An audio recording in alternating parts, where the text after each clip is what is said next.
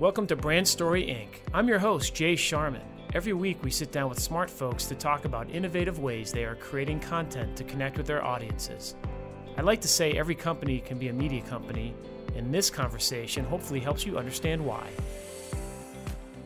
Welcome back to Brand Story Inc., listeners, and welcome to Season 3 of our podcast. We're excited to kick things off with Randy Frisch, the best-selling author of F Content Marketing, F as in the four-letter swear word, content marketing, a book dedicated to the content user experience. But before we go into Randy's bio, a quick shout out to one of our listeners, Colin Gu, a student at Lake Forest High School in Lake Forest, Illinois, who's a weekly listener and recently created a hand drawing of my face as a tribute to the show.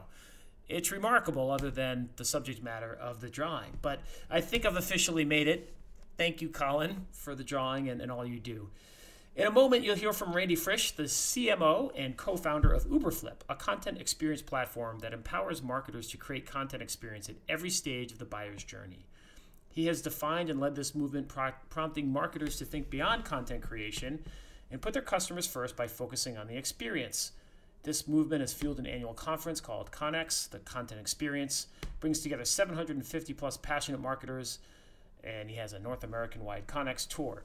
Randy's also the host of the Marketer's Journey podcast. He was named one of the top 50 fearless marketers in the world by Marketo and is the best-selling author of the aforementioned F Content Marketing. So, want to make a note that the book link, the drawing, contact information for Randy will all be in the show notes, which you can find at teamworksmedia.com on our Content Hub. And with that, let's jump in. Well, Randy, welcome to the show. Awesome, Jay. I can't wait to dive in here. Well, thanks, man. Let's start with the origin story. Fuck content marketing, while a catchy title, isn't exactly a middle finger to the content marketing industry, but seems like more of a call to action for improvement. Explain the impetus for this book. Yeah, sure. And first off, I love being on any podcast where you're comfortable to drop the F-bomb. That's not an easy thing to do. And even getting to the point of having this book was scary for me because, you know, throwing that F-bomb, I mean, my kids got to see this book when it arrived, and that's a tricky message when we've got a swear jar at home. But the reality is it took a lot of time to convince a lot of people, even my team. When I wrote this as a blog post a couple years before writing the book, it took months to get them on side for me to publish this. And once I did, they started to realize that I wasn't telling content marketers to F off. I wasn't saying that content marketing wasn't valid. In fact, I love the definition of content marketing by my friends over at Content Marketing Institute. It's more what it became, and it's the reality of data that I found while writing the book that, you know, 70% plus of content we create never gets used. And that's a really scary stat, and that's really what I was getting at, was this idea that, you know, if we're going to put all this effort into creating content, which is not easy, we better use it, otherwise F it. And that was the mindset that once my own team started to understand that, when I went to actually write the book, as much as I had to convince them to publish the blog post, they had to convince me to drop the F-bomb on the cover of what became an Amazon bestseller.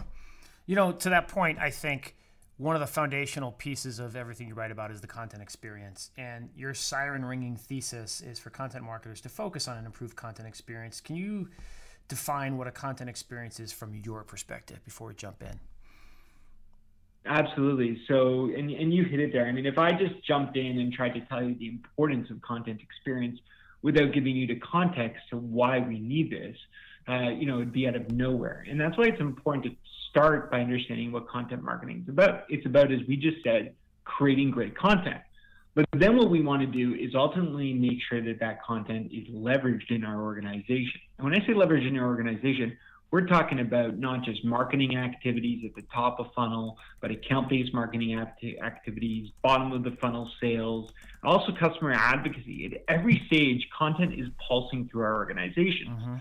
And the idea of content experience is, how do we ensure that people consume that in a way that is both pleasing for the audience and helps the marketer or the sales rep or the customer success rep actually guide someone through that buyer journey.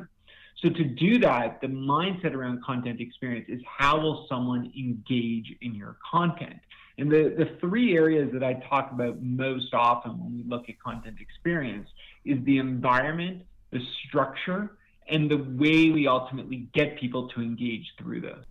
So Jay, this comes back to your question, which is how do we define content experience in the first place? And for me, content experience is ultimately about how do we get someone to engage? So let's take a step back and think about the things that lead to that element of engagement.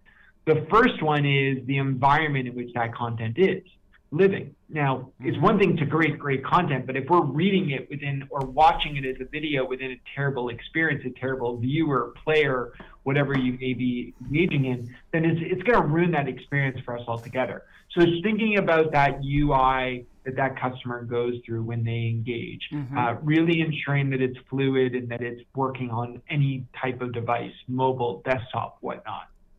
Another important element, though, and I think even more sometimes, is the element of structure. And by structure, I'm not talking about how we structure a blog post specifically. I'm talking about how we structure our content as a whole. How does one piece of content flow to the next? This is no different than thinking about Netflix. Yep. How do they get me to watch Stranger Things and then jump to another series right after? It's their ability to show relevance between two different assets. And that's where structure is really important, again, to creating that engagement is the last step. The engagement is the more pages of content I engage with, the more trust and building a relationship I have with that brand at the end of the day. And that's really what we're out to accomplish. At some point, it's not just about getting to that next piece of content. It may be getting to learn about your product. It may be about engaging in a requested demo to understand how your product works or actually make that purchase at the end of the day. You know, two things that kind of jumped out in the book, and you came out of the gate with it, were customization and personalization, both as kind of, and you alluded to those tenants just now with, you know, the Netflix. But in the book, I think you have a story about how you, like so many of us did back in the 80s, were making like mixtapes for a loved one, right? Like the old pause, play, record, and listen to the top 9 at 9, whatever it was. And then you contrast that with your son's experience of how his quote-unquote mixtapes today are, you know, using Spotify's brilliant interface and the ability to kind of like not only customize very easily, but also serve up algorithmic, you know, here's what you might like, this type of an approach. Explain how customization and personalization are showing up in winning content experiences. Absolutely. I think we can learn a lot from consumer apps that we all use every day. I already referenced Netflix. Spotify is another great one. And you know, if you open up your Spotify app now, I mean, for all I know, people are listening to this on a Spotify podcast. So don't leave this podcast. And you go to that home, they actually have a section that's called the Made for You, right? You know, mine actually says Made for Randy Frisch. And how cool is that, right? Like, you know, like you said, way back when I was 13 years old and I was, you know, cutting mixtapes for, you know, girls I had a crush on. I mean, that was big effort. Spotify is doing this for hundreds of millions of people now, right? Yeah. And there's no one sitting there trying to understand me in too much detail other than leveraging data to do so. And I think that's that element of personalization that we are all coming to expect from a brand. Now, that's a huge shift. You know, if you go back, I don't know, 10, 15 years ago, if any of us got an email from some big company, we'd be like, oh my God, how did they know my name? This huge brand, maybe it was Blockbuster, was like, I know you're Randy. And you're like, how do you know I'm Randy? This is so cool. You know, and you, Jay, would get your own and you'd be like, oh, this is so cool. They got me too. Now we've caught on. We understand how marketing works. We understand how mail merges work. Even if we're not a marketer, we know how this all works. In fact, now often when we get that first email, we're like, did I really sign up for this? How did they get my name? You know, there's been a shift in terms of, are you greeting me in a way that makes me feel like you understand me? Now, interestingly, since I wrote the book, I did some research. This was a little over a year ago, and went out and asked the exact same questions to two groups. One group were marketers, and one group were buyers. And we asked a variety of different questions. One of the questions we asked was, what does it mean to deliver personalization or receive personalization? Now, when we asked marketers, their top 3 answers of what personalization meant to them was that they knew the buyer's name, they knew the buyer's company, and third, they knew the buyer's job title, right? If they could merge that into the communication, they felt like they were delivering personalization. We asked, as I said, though, the same question to buyers. The number 1 item for buyers, I'll come back to the number 1 item. The number 2 item was they know my name. Number 3 was that they know my job title. So there was some consistency there. But the number 1 I told you was they can solve my problems. They demonstrate the ability to solve my problems. And it's interesting because that to us on the surface is not personalization, but that was one of the checklist items in the survey that we did. And that was the most highly valued element in terms of personalization. We bring this back to Spotify. You know, imagine logging into Spotify and having to search across, you know, I don't know how many, you know, music and podcasts, et cetera, they have. I mean, it's millions of assets. Imagine having to search by keyword. I mean, it would take you absolutely forever. Yeah. That's no different than a lot of us jumping onto a company's website and saying, I'm going to go find a blog post or an ebook that's going to help me understand what this company does. Many companies have thousands, if not tens of thousands, of pieces of content when you get into large organizations. And that's a lot of content for people to digest. What we need to start to do a better job of is creating those made-for-you playlists that Spotify does in our marketing, right? Now, the interesting thing is when I say that often, people get overwhelmed, right? They say something like, well, you know, I've got 2,000 accounts that I'm trying to sell to. You expect me to go and create, you know, 2,000 unique pieces of content times however many pieces I need for them? Like, that's not possible. And my answer is no.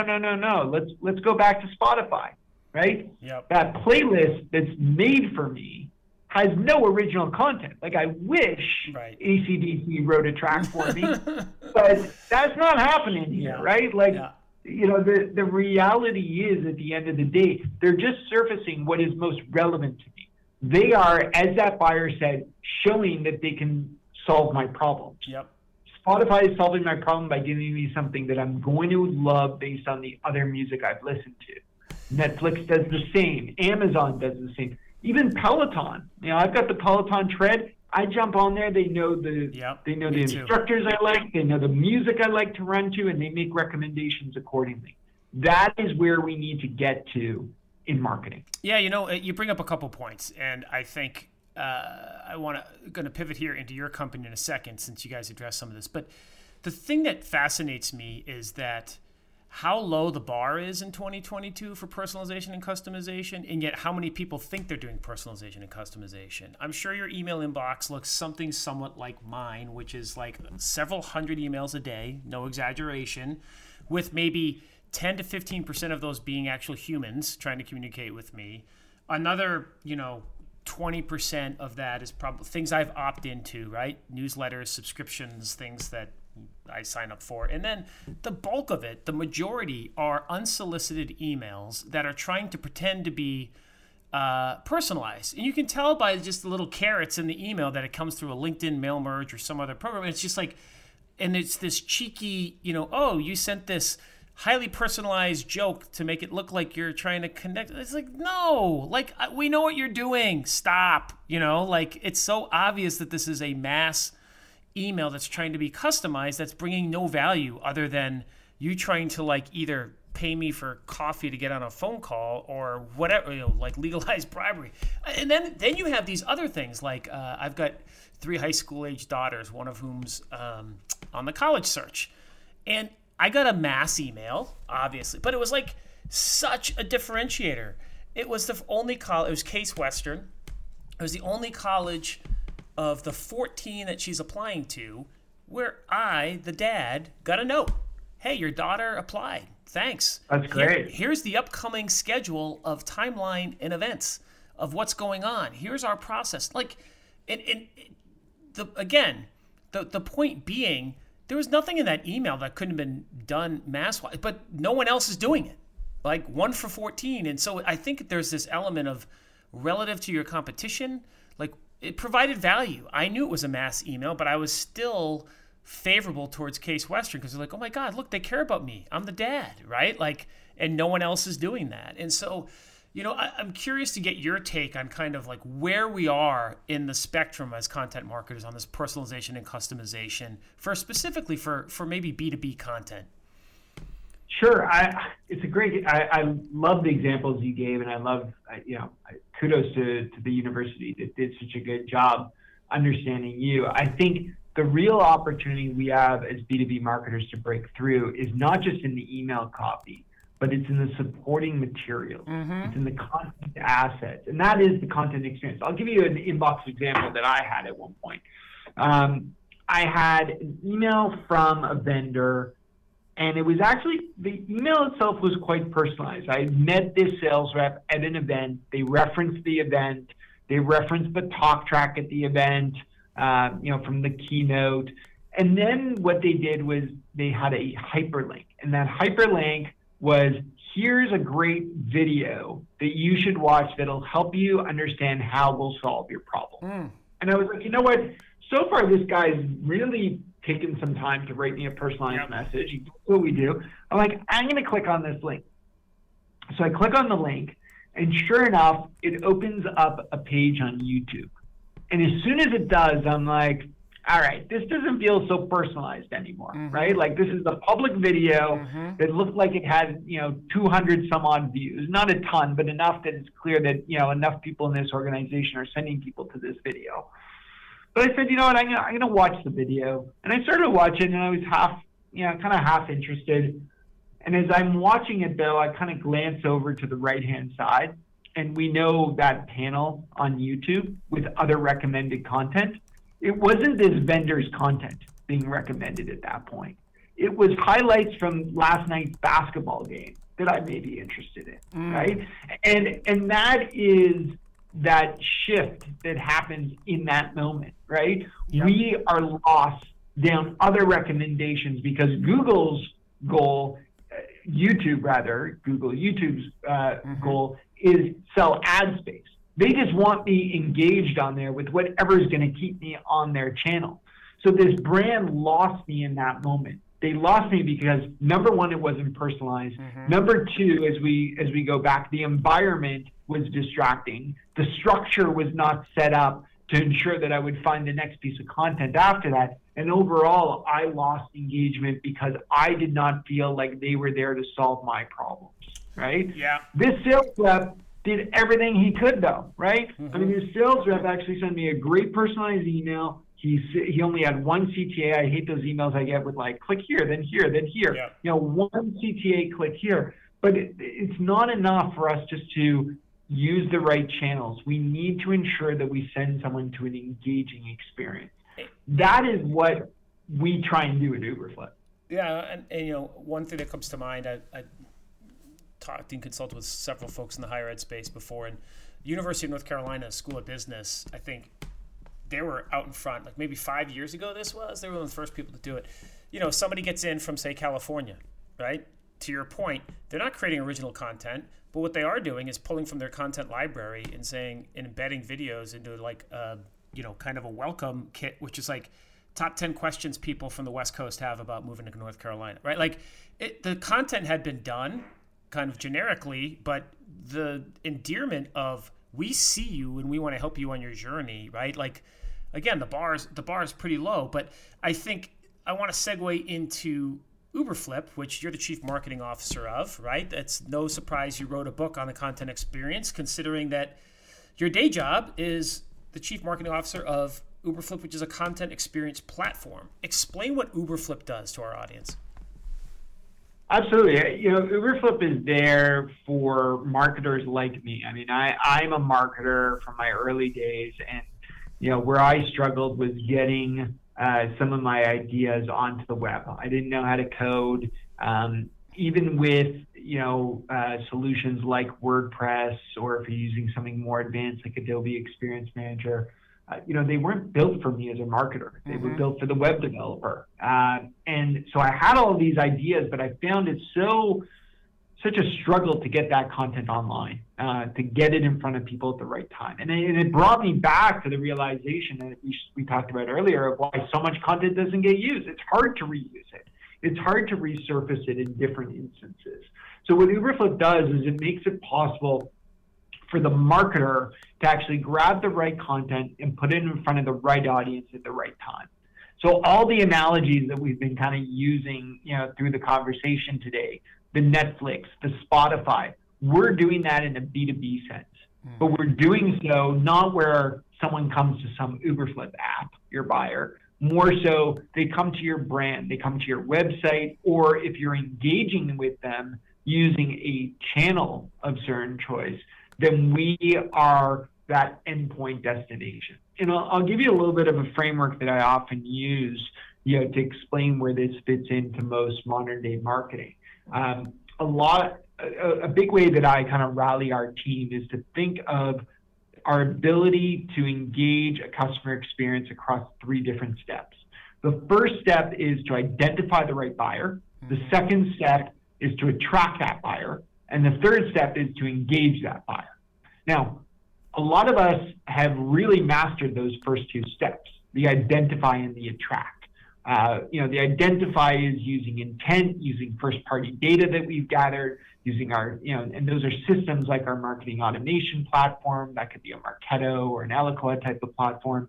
It's using intent platforms like 6sense, Demandbase, Rollworks, Terminus, and using those to understand who our buyer is.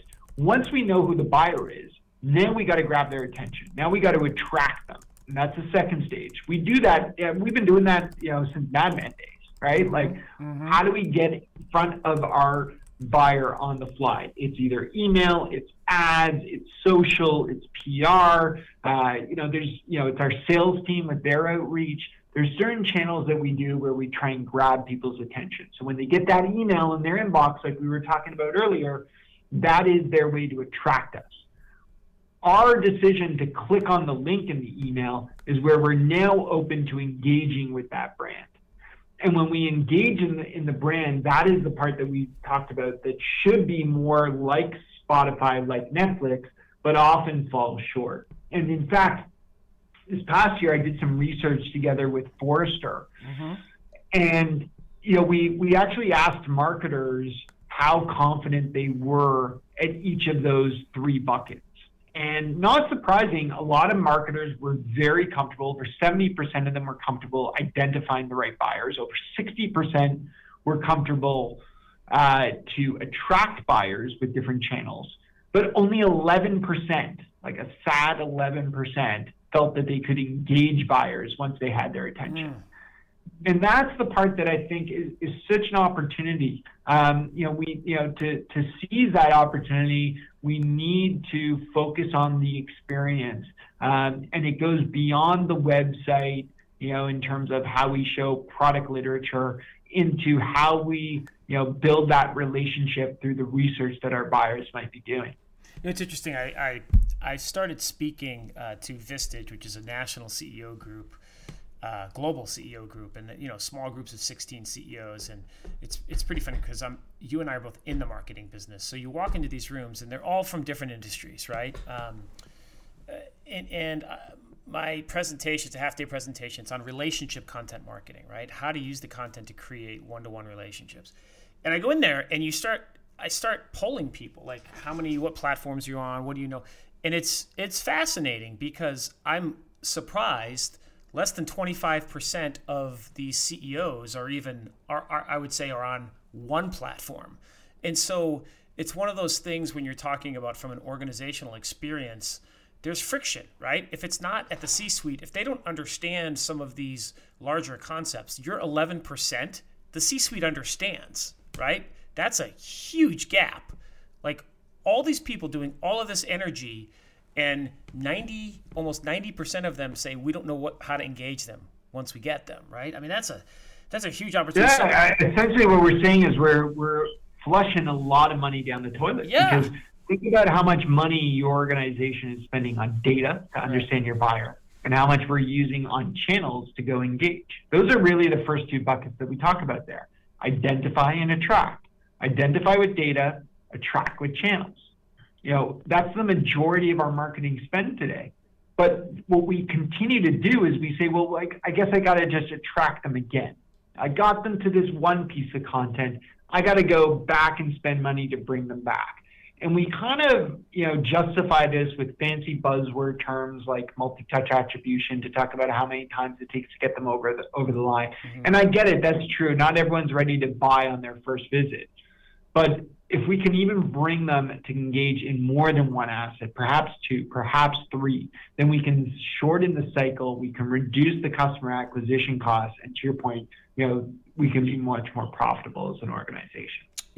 I'm curious, maybe to bring it forward, do you have a favorite before and after client story, Uberflip, to kind of illustrate the light of just how your product has helped transform a business? I think I have so many. It's so hard. It's like choosing between my three kids.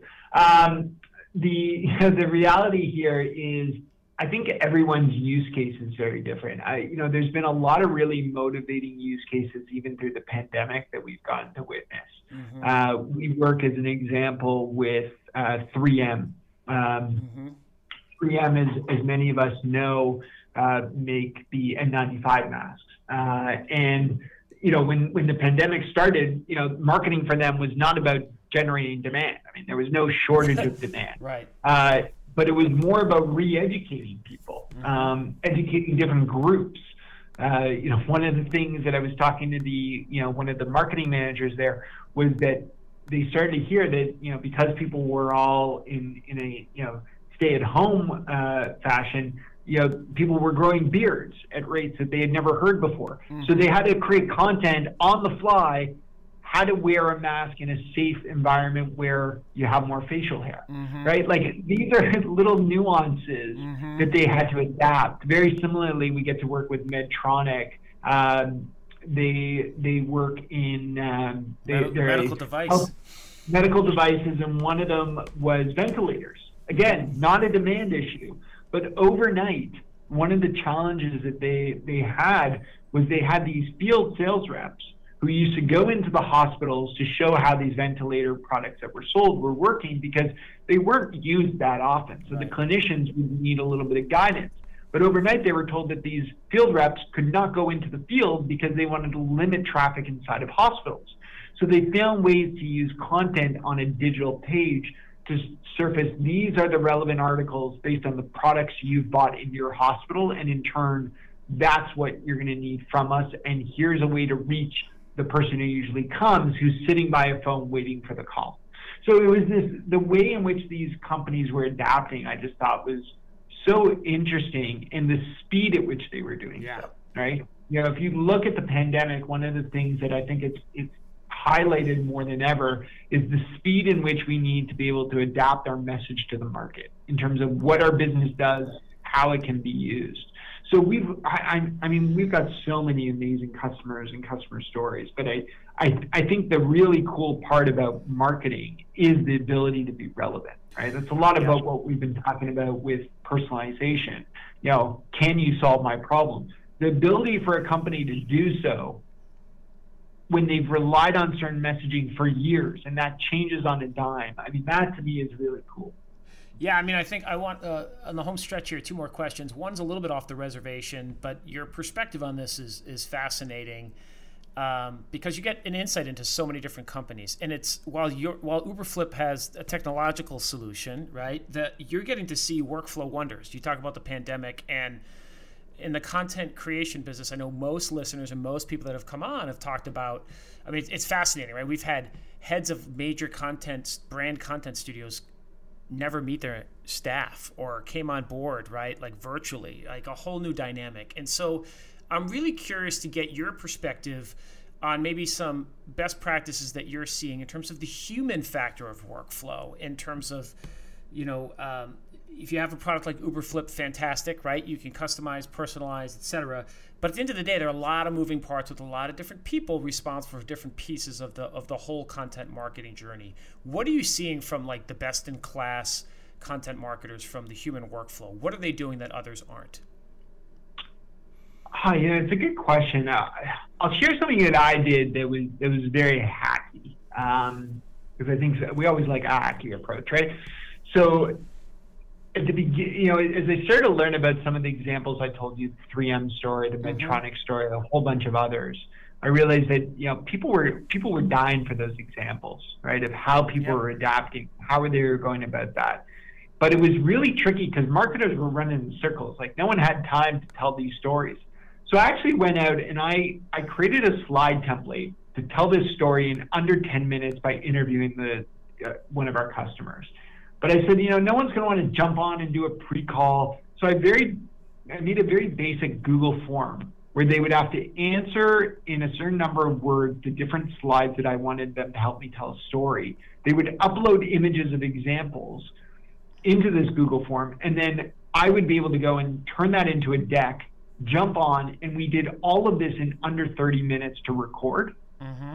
And then we use some great other technology. If you've ever used StreamYard, it's a really good, live recording solution. Anyways, we were able to pull together, I think we now have something like 15 of these that we've recorded, of just different marketers talking about how they adapted with the way they identify, attract, engage. And that was the same framework that I used with my team that I spoke about earlier, that these people were able to relate to and walk people through. So I think it's about, back to your question, we need to be aware of how little time people have, and the more we can create a framework and create a recipe, we can pump out content in a much more scalable way. Very cool. Last question for you. Segment we have with every guest. It's called Bedside Book Stand, and as an author, I'm guessing you have quite a few books piled up on the nightstand. Share what you're reading. Well, I've already finished this one, but I was actually chatting with some of my very good, elementary school friends. Every once in a while we recommend books to each other, and it's Ride of a Lifetime. We were recommending. I had read it, and I got a couple of them to do so. It's the story of Bob Iger, who was the CEO of Disney, and I think it's also interesting just anyone who's into content because. Really he talks about valuing content within it. And, it informed his strategy that has made Disney, even more successful since their acquisitions of Pixar and Marvel and, launching Disney Plus and everything else that came with that. It's a really well-told story of how he made these deals happen and just the importance of the right content for people. Super cool. Randy Frisch from Uberflip. You can follow him on Twitter at Randy Frisch, Frisch. In the show notes, we will link to both the book and Randy's LinkedIn. Randy, can't thank you enough for your time and sharing a breakdown of the content experience of today and moving forward. Thanks for joining us. Thanks for having me, Jay. Thanks for listening to Brand Story Inc. We'll be back next week with another conversation digging into the ways companies are becoming like media companies. Be sure to subscribe wherever you get your podcasts and give me a follow on Twitter at _Jay Sharman and on LinkedIn.